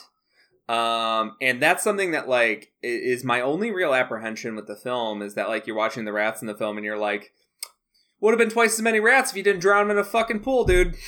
Fucking boiling bleach pool or whatever they had to do. Not bleach, I guess. But a boiling pool to make discolor them. Like, it sounds like against the wishes of folk. I mean, against the advice of people who are like that you're going to kill a significant portion of them. And I guess this is where my sort of like later in life the lack of appeal for some Herzog shit is because I don't know. I strongly suspect his response to that would be that it's his commitment to the film. Like he's going to plow through. That's going to be one more naysaying against, the completion of the vision or whatever. And that's the kind of like, it doesn't have to be macho so much as just like that you called it tunnel vision, Aaron, but it comes off to me as kind of like, well, fuck you then. Like, yeah. I really admire a lot of his stuff, and then there's moments like that where it's like, well, that's a sociopathic thing to do. Yeah, and it's like I could see him. I see him at different points, even in My Best Fiend, which was made 21 years ago. Like I see him, and in recent interviews and stuff, I've seen him sort of own some of the fact that like his early films were very they took risks with people's safety and lives, and people were injured. I would probably need to read more third-hand accounts that didn't fucking come from Herzog to know how much of it was on him, to judge whether or not he had culpability in it. But like, yeah, you said the plane crash, and there were injuries on Fitzcarraldo and Aguirre, and like he allowed Kinski to run rampant on set, and like Kinski fucking like was at certain points would be abusive of people during shots because his character was a raving abuser, and it's like, hey man, that's what the fucking acting is. Maybe don't actually hit people on the head with a sword. I'm with both of you, I think, on this thing that like killing rats is bad. Glad we care. Yeah. Even with the contrition, it's kind of part and parcel of the mythology, and he does pump up the mythology quite a bit, which makes sense. He's a storyteller, and that's what he does. So, it's not like you can't go back in time and undie the rats. So I don't know. Yeah, exactly. You can't go back and undie the rats. I was more just looking for like, had he ever at least taken culpability for it? Right. Because, Rick, do you have anything that you want to hit before we move to final thoughts? Well, I would say one thing that we haven't talked about that I would throw in there is that Isabella Gianni's performance is pretty spectacular. Yeah. Holy shit. She's so good. Her sort of like nervous nightmares and her tension dreams, her terror dreams are her just waking up is like it immediately bridges the gap between that sort of like immediacy of 70s filmmaking and that sort of theatricality of 20s filmmaking. Absolutely, that's really well said. Yeah, the scene when actually the shot when Nosferatu leans in to bite Harker the first time, and it cuts also to Lucy raising her arm in the white nightgown as she's going sleepwalking. Those two, there's a paired shot that I think is like really draws together 20s Weimar cinema and 70s like New German cinema, exactly like you're talking in a really fascinating way. I also just kind of feel like the more she's on screen in this film, she has a bigger role, I feel like, than most Lucys do, or whoever. Even though she's not successful, I feel like this and Coppola's Dracula probably make Lucy the biggest character. Yeah, I feel like she kind of strolls in and steals the movie a little bit, steals the focus of the movie. Yeah. Jonathan is usually kind of a wet dish rag. True. Of a character ever since the start. Yeah. Yeah, and so like even in the original Lugosi Dracula, like that happens, but yeah. The Mina character is no great shakes either in that. By the end of the movie. Yeah. Well, I also really like her in this, like her character, because like literally everything else falls apart that normally helps in these movies, right? Like Van Helsing is absolutely no help. As a matter of fact, like he is an asshole who doesn't believe her until the end, until she's dead. And he's like, oh wait, I should have listened to you. Like Harker's worthless. Like there's no police. Like she literally has like, okay, I figured this out. Here's what I need to do. It may cost me my life, but I'm going to prove that my love for Jonathan and everything else is legitimate. How about the scene in the square when she's just like, her pleas are falling on deaf ears and she's just like, why? I know why this is happening. Why won't anyone listen to me? And they're all just like coming through with the coffins. It's kind of goosebumpy. Yeah, the doctors won't help her. They won't listen to her. They're basically just like, yep, these are all corpses that need to be disposed of. The scene of the doctors pushing through that door to once they realize it's the plague to like get the fuck out of there, and the rats coming along the gangplank. Mm-hmm. Yeah, and lovely shot pairing. Yep. And yeah, she's so good in this, and I imagine she got done and she's like, oh, that was a challenging shoot. Let me see what my agent has sent me next. Oh, thank God, a comedy about potentially owning too much stuff. Possession? No. She's great. She's so yeah, she's so good, and her face is so expressive. Like she'll give you like 10% of her panic button, and you're like, okay, I'm feeling very uncomfortable. I understand you're nervous and it's making me nervous. And then she gives you 30% of the panic button. You're like, okay, so I should be very nervous. Okay, we got it. Like, I love how they kind of pair her panic dreams with the blaseness of Harker. Like he's like, oh yeah, we're gonna go over the mountains. It's gonna be he almost feels like a Herzog character. He's like, we're going over the mountains. It's gonna be crazy. Like, man, there's gonna be real wolves. Real wolves are in the mountains. And she's just like, haha, yeah. You remember all the nervous dreams I've been telling you about? Like, can we maybe like not do the incredibly dangerous bullshit you're talking about? And he's like, well, no, I've got to go because that's my job. All right, bye. See ya. Yeah. Harker sucks, but at least they give him something to do at the end of the movie. But like, I like that at the beginning of the movie, he's just sort of this like blasé guy. I like when he's in the inn and he slams his hand on the table. He's like, innkeeper, I need my meal. Yeah, well, that's I'm going to see Dracula. Oh, what? I'm still gonna go. I gotta get assaulted in a castle. Another great shot is when he's leaving and they're all saying goodbye, and he's framed with the back half of the horse, so it's literally him and a horse's ass.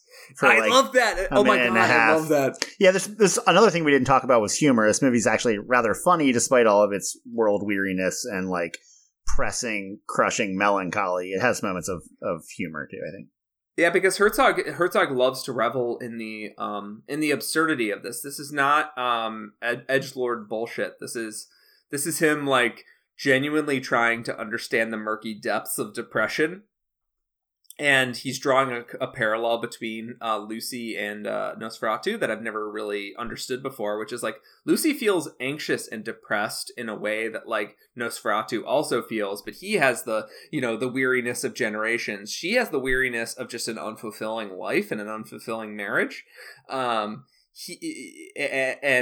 way Herzog sort of like outlines in little absurd moments, little absurd jokes, and the way people are sort of treating each other and behaving. Like even the ending is pretty fucking funny. Like when Jonathan can't get out of the little consecrated host circle. Yeah.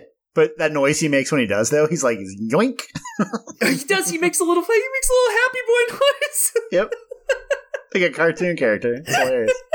Yoink. And she looks at him and he's like, get my horse. And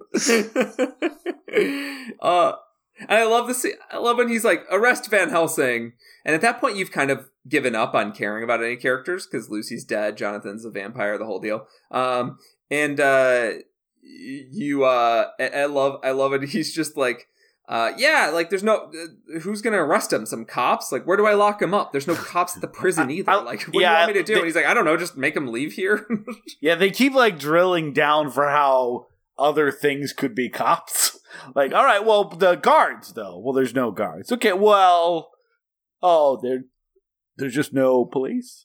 Yeah, I love how that, because that feeds into the themes of like pure societal collapse, like the joke, the absurdity of people trying to maintain these standards of society in times of pure collapse. Yeah, and it's absurdity, right? Like no cops in the middle of a pandemic.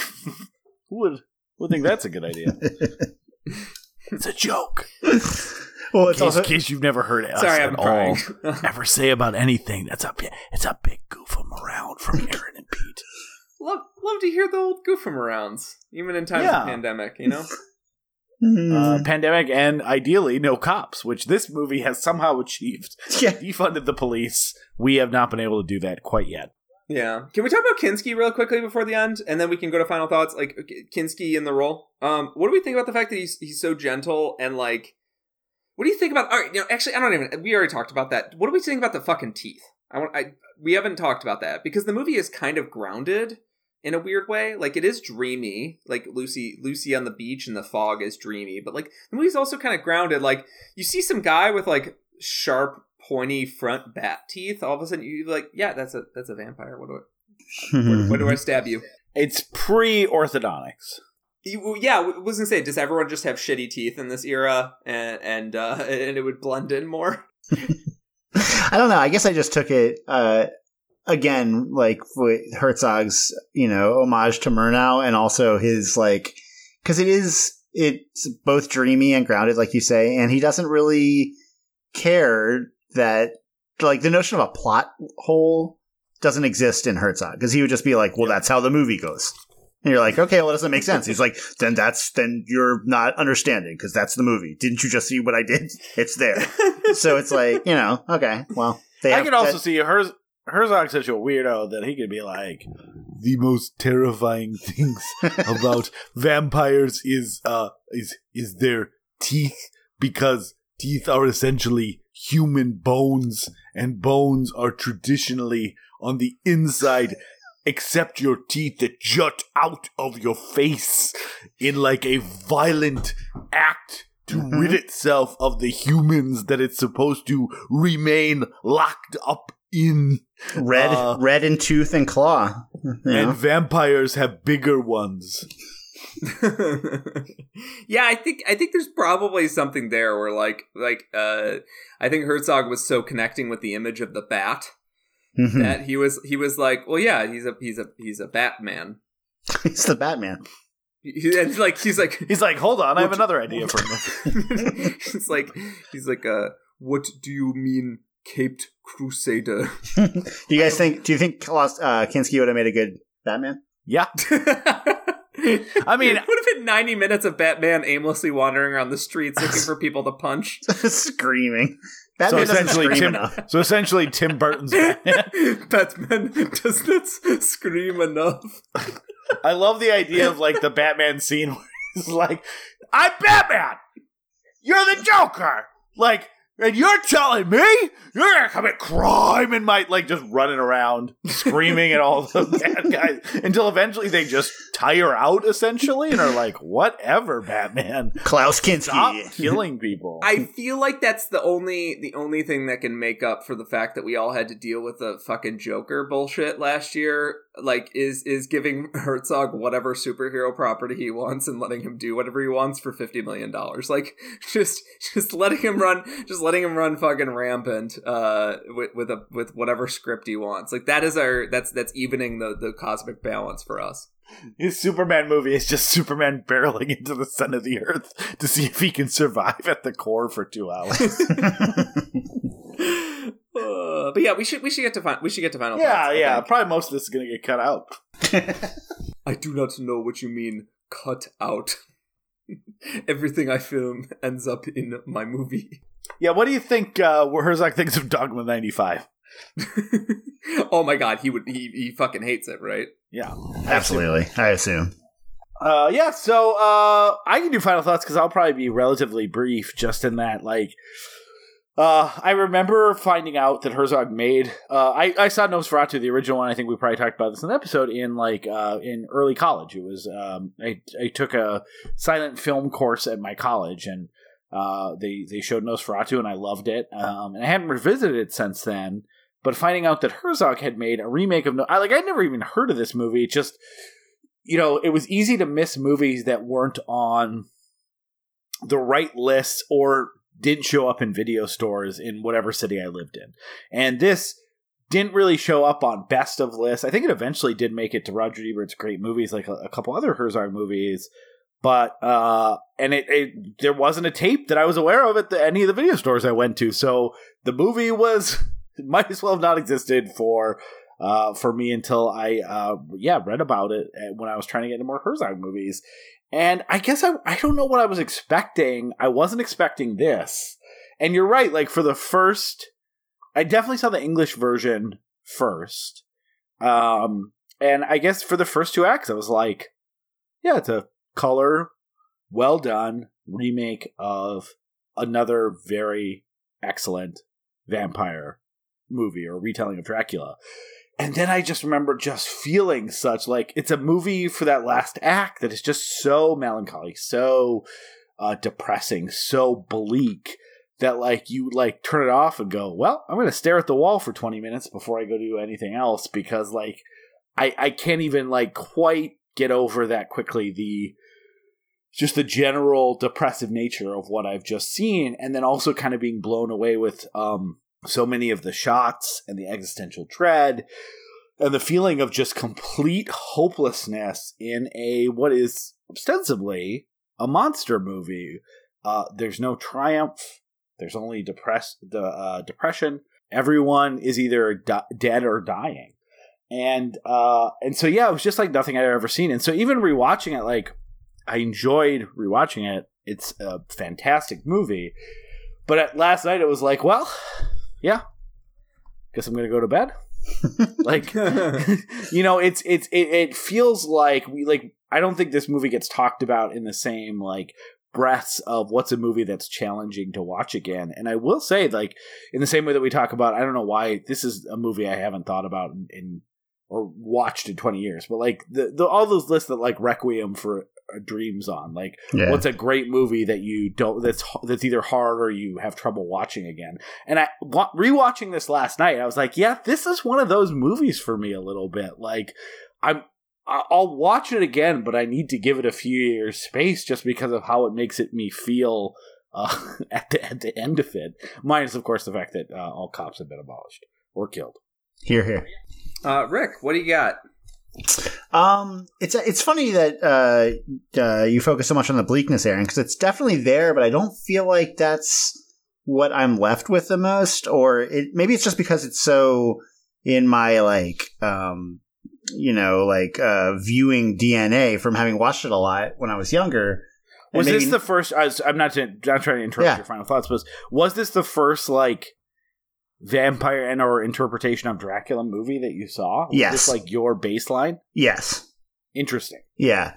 And but what I guess what watching it, I'll say it this way. What I was always stuck with me were the images, primarily, and less than the story or the narrative. And rewatching it now, I feel like that holds really true. It's actually a lot more imagistic and anti-narrative than I remember. It borders on sort of like, I mean, experimental is a weird word to use, but like the 2-minute cloud sequence where he's sitting there looking up at the sky, the whole journey actually to the castle, is just awash in like really gorgeous nature imagery with the Wagner playing, and then of course the opening mummies. Like there are these like snippets of just really, it's like things that have gotten into my image bank or whatever that is what sticks with me. And one of my big complaints all the time about movies that I see these days is that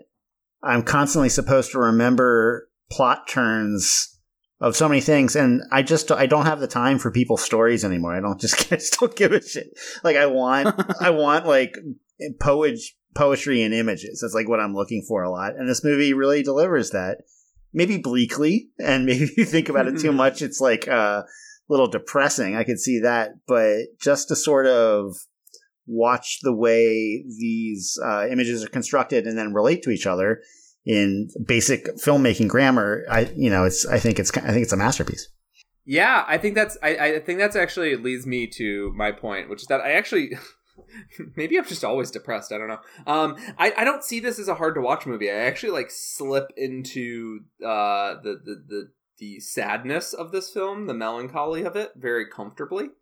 And I let the sort of the cosmic connection between Lucy and Nosferatu guide me, because the film pretty much starts with Lucy having a terror dream, and it ends with perhaps Nosferatu, after having all of his dreams kind of quashed, and after killing a lot of people on the way there, riding off, presumably to just find something else maybe that can kill him, to find something else that can make him feel better, anything. Like, I see the film very much as two people trying to connect, one of them a demon, but while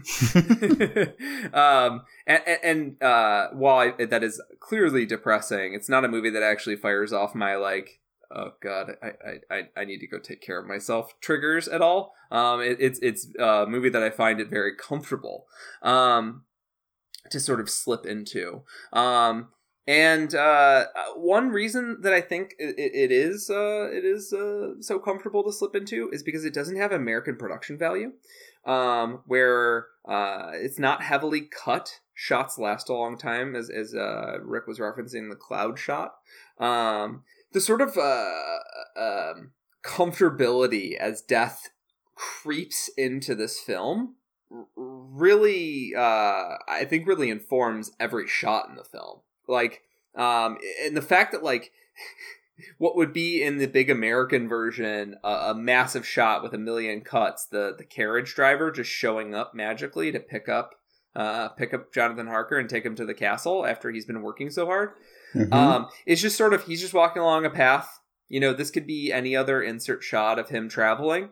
And then all of a sudden the carriage driver pulls up. There's very little exchanged. And then Jonathan gets in the carriage. Like, in an American movie, that would be like, we'd hear the thunder of horses, and then like we'd hear like the music cue would cue up with the thundering of the horses, and then we'd see a dark figure coming down the path, and then eventually it would come in, and we have a close up of a shadowy figure standing. I'm basically just quoting the Coppola version.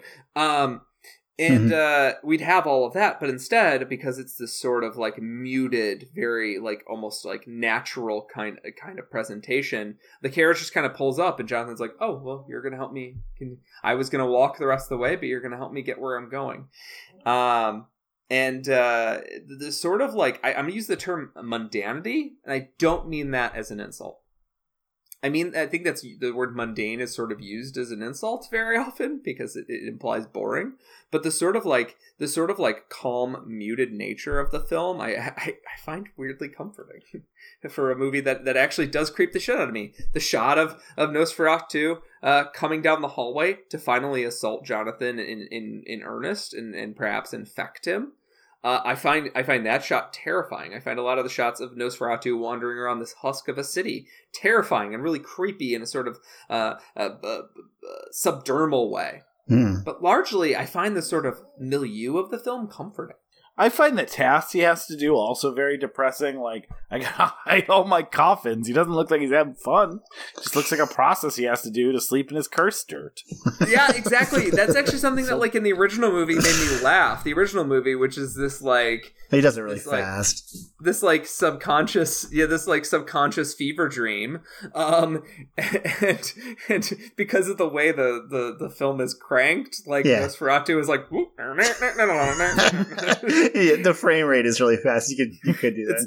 It's amazing. I'm the strongest man in the world when it comes to coffins. I whip these babies around. Can I ask before we leave?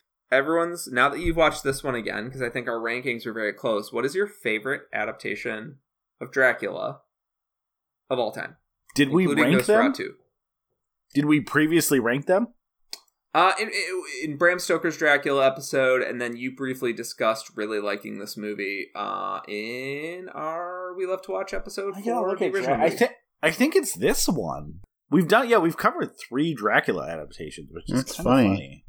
Sorry, we can cut out this Dracula movie. Yeah.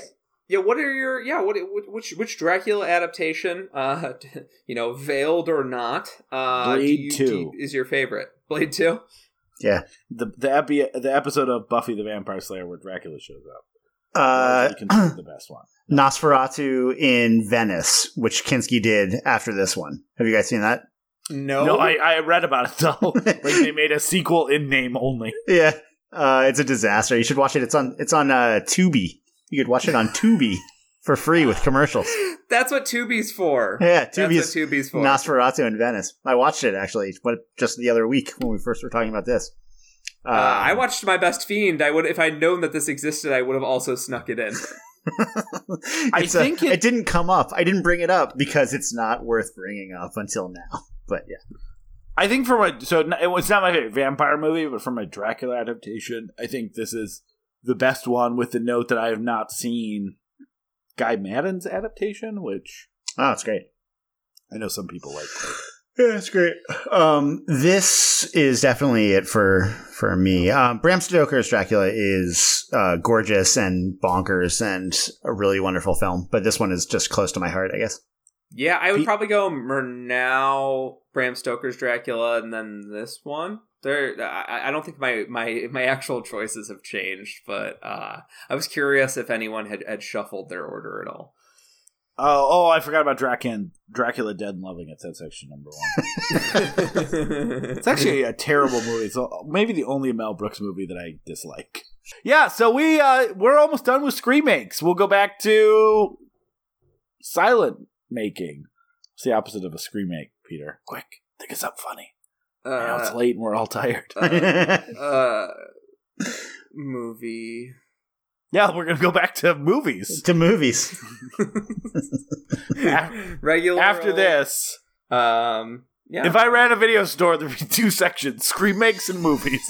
Good fucking luck finding anything. It's not alphabetical. You gotta love brick and mortar.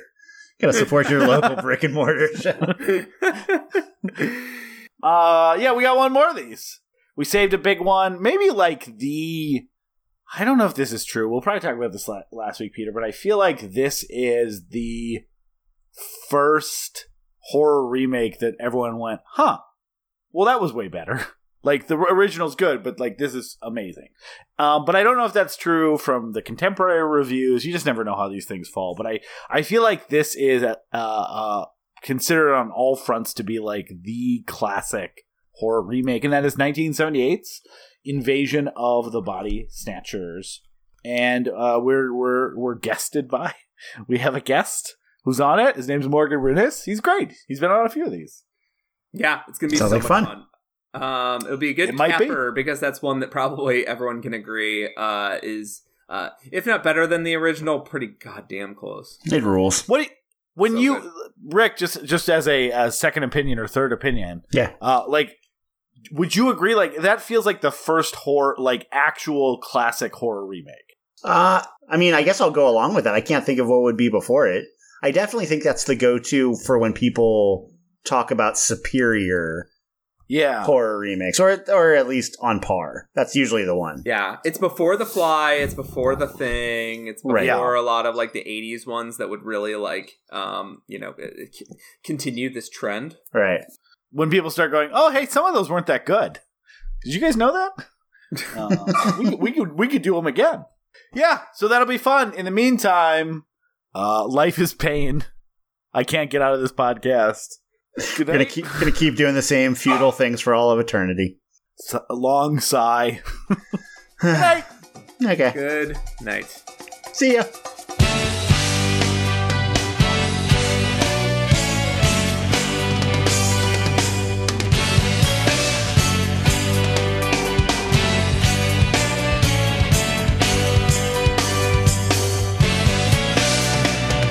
We were above, you were standing underneath us, we were not yet lovers.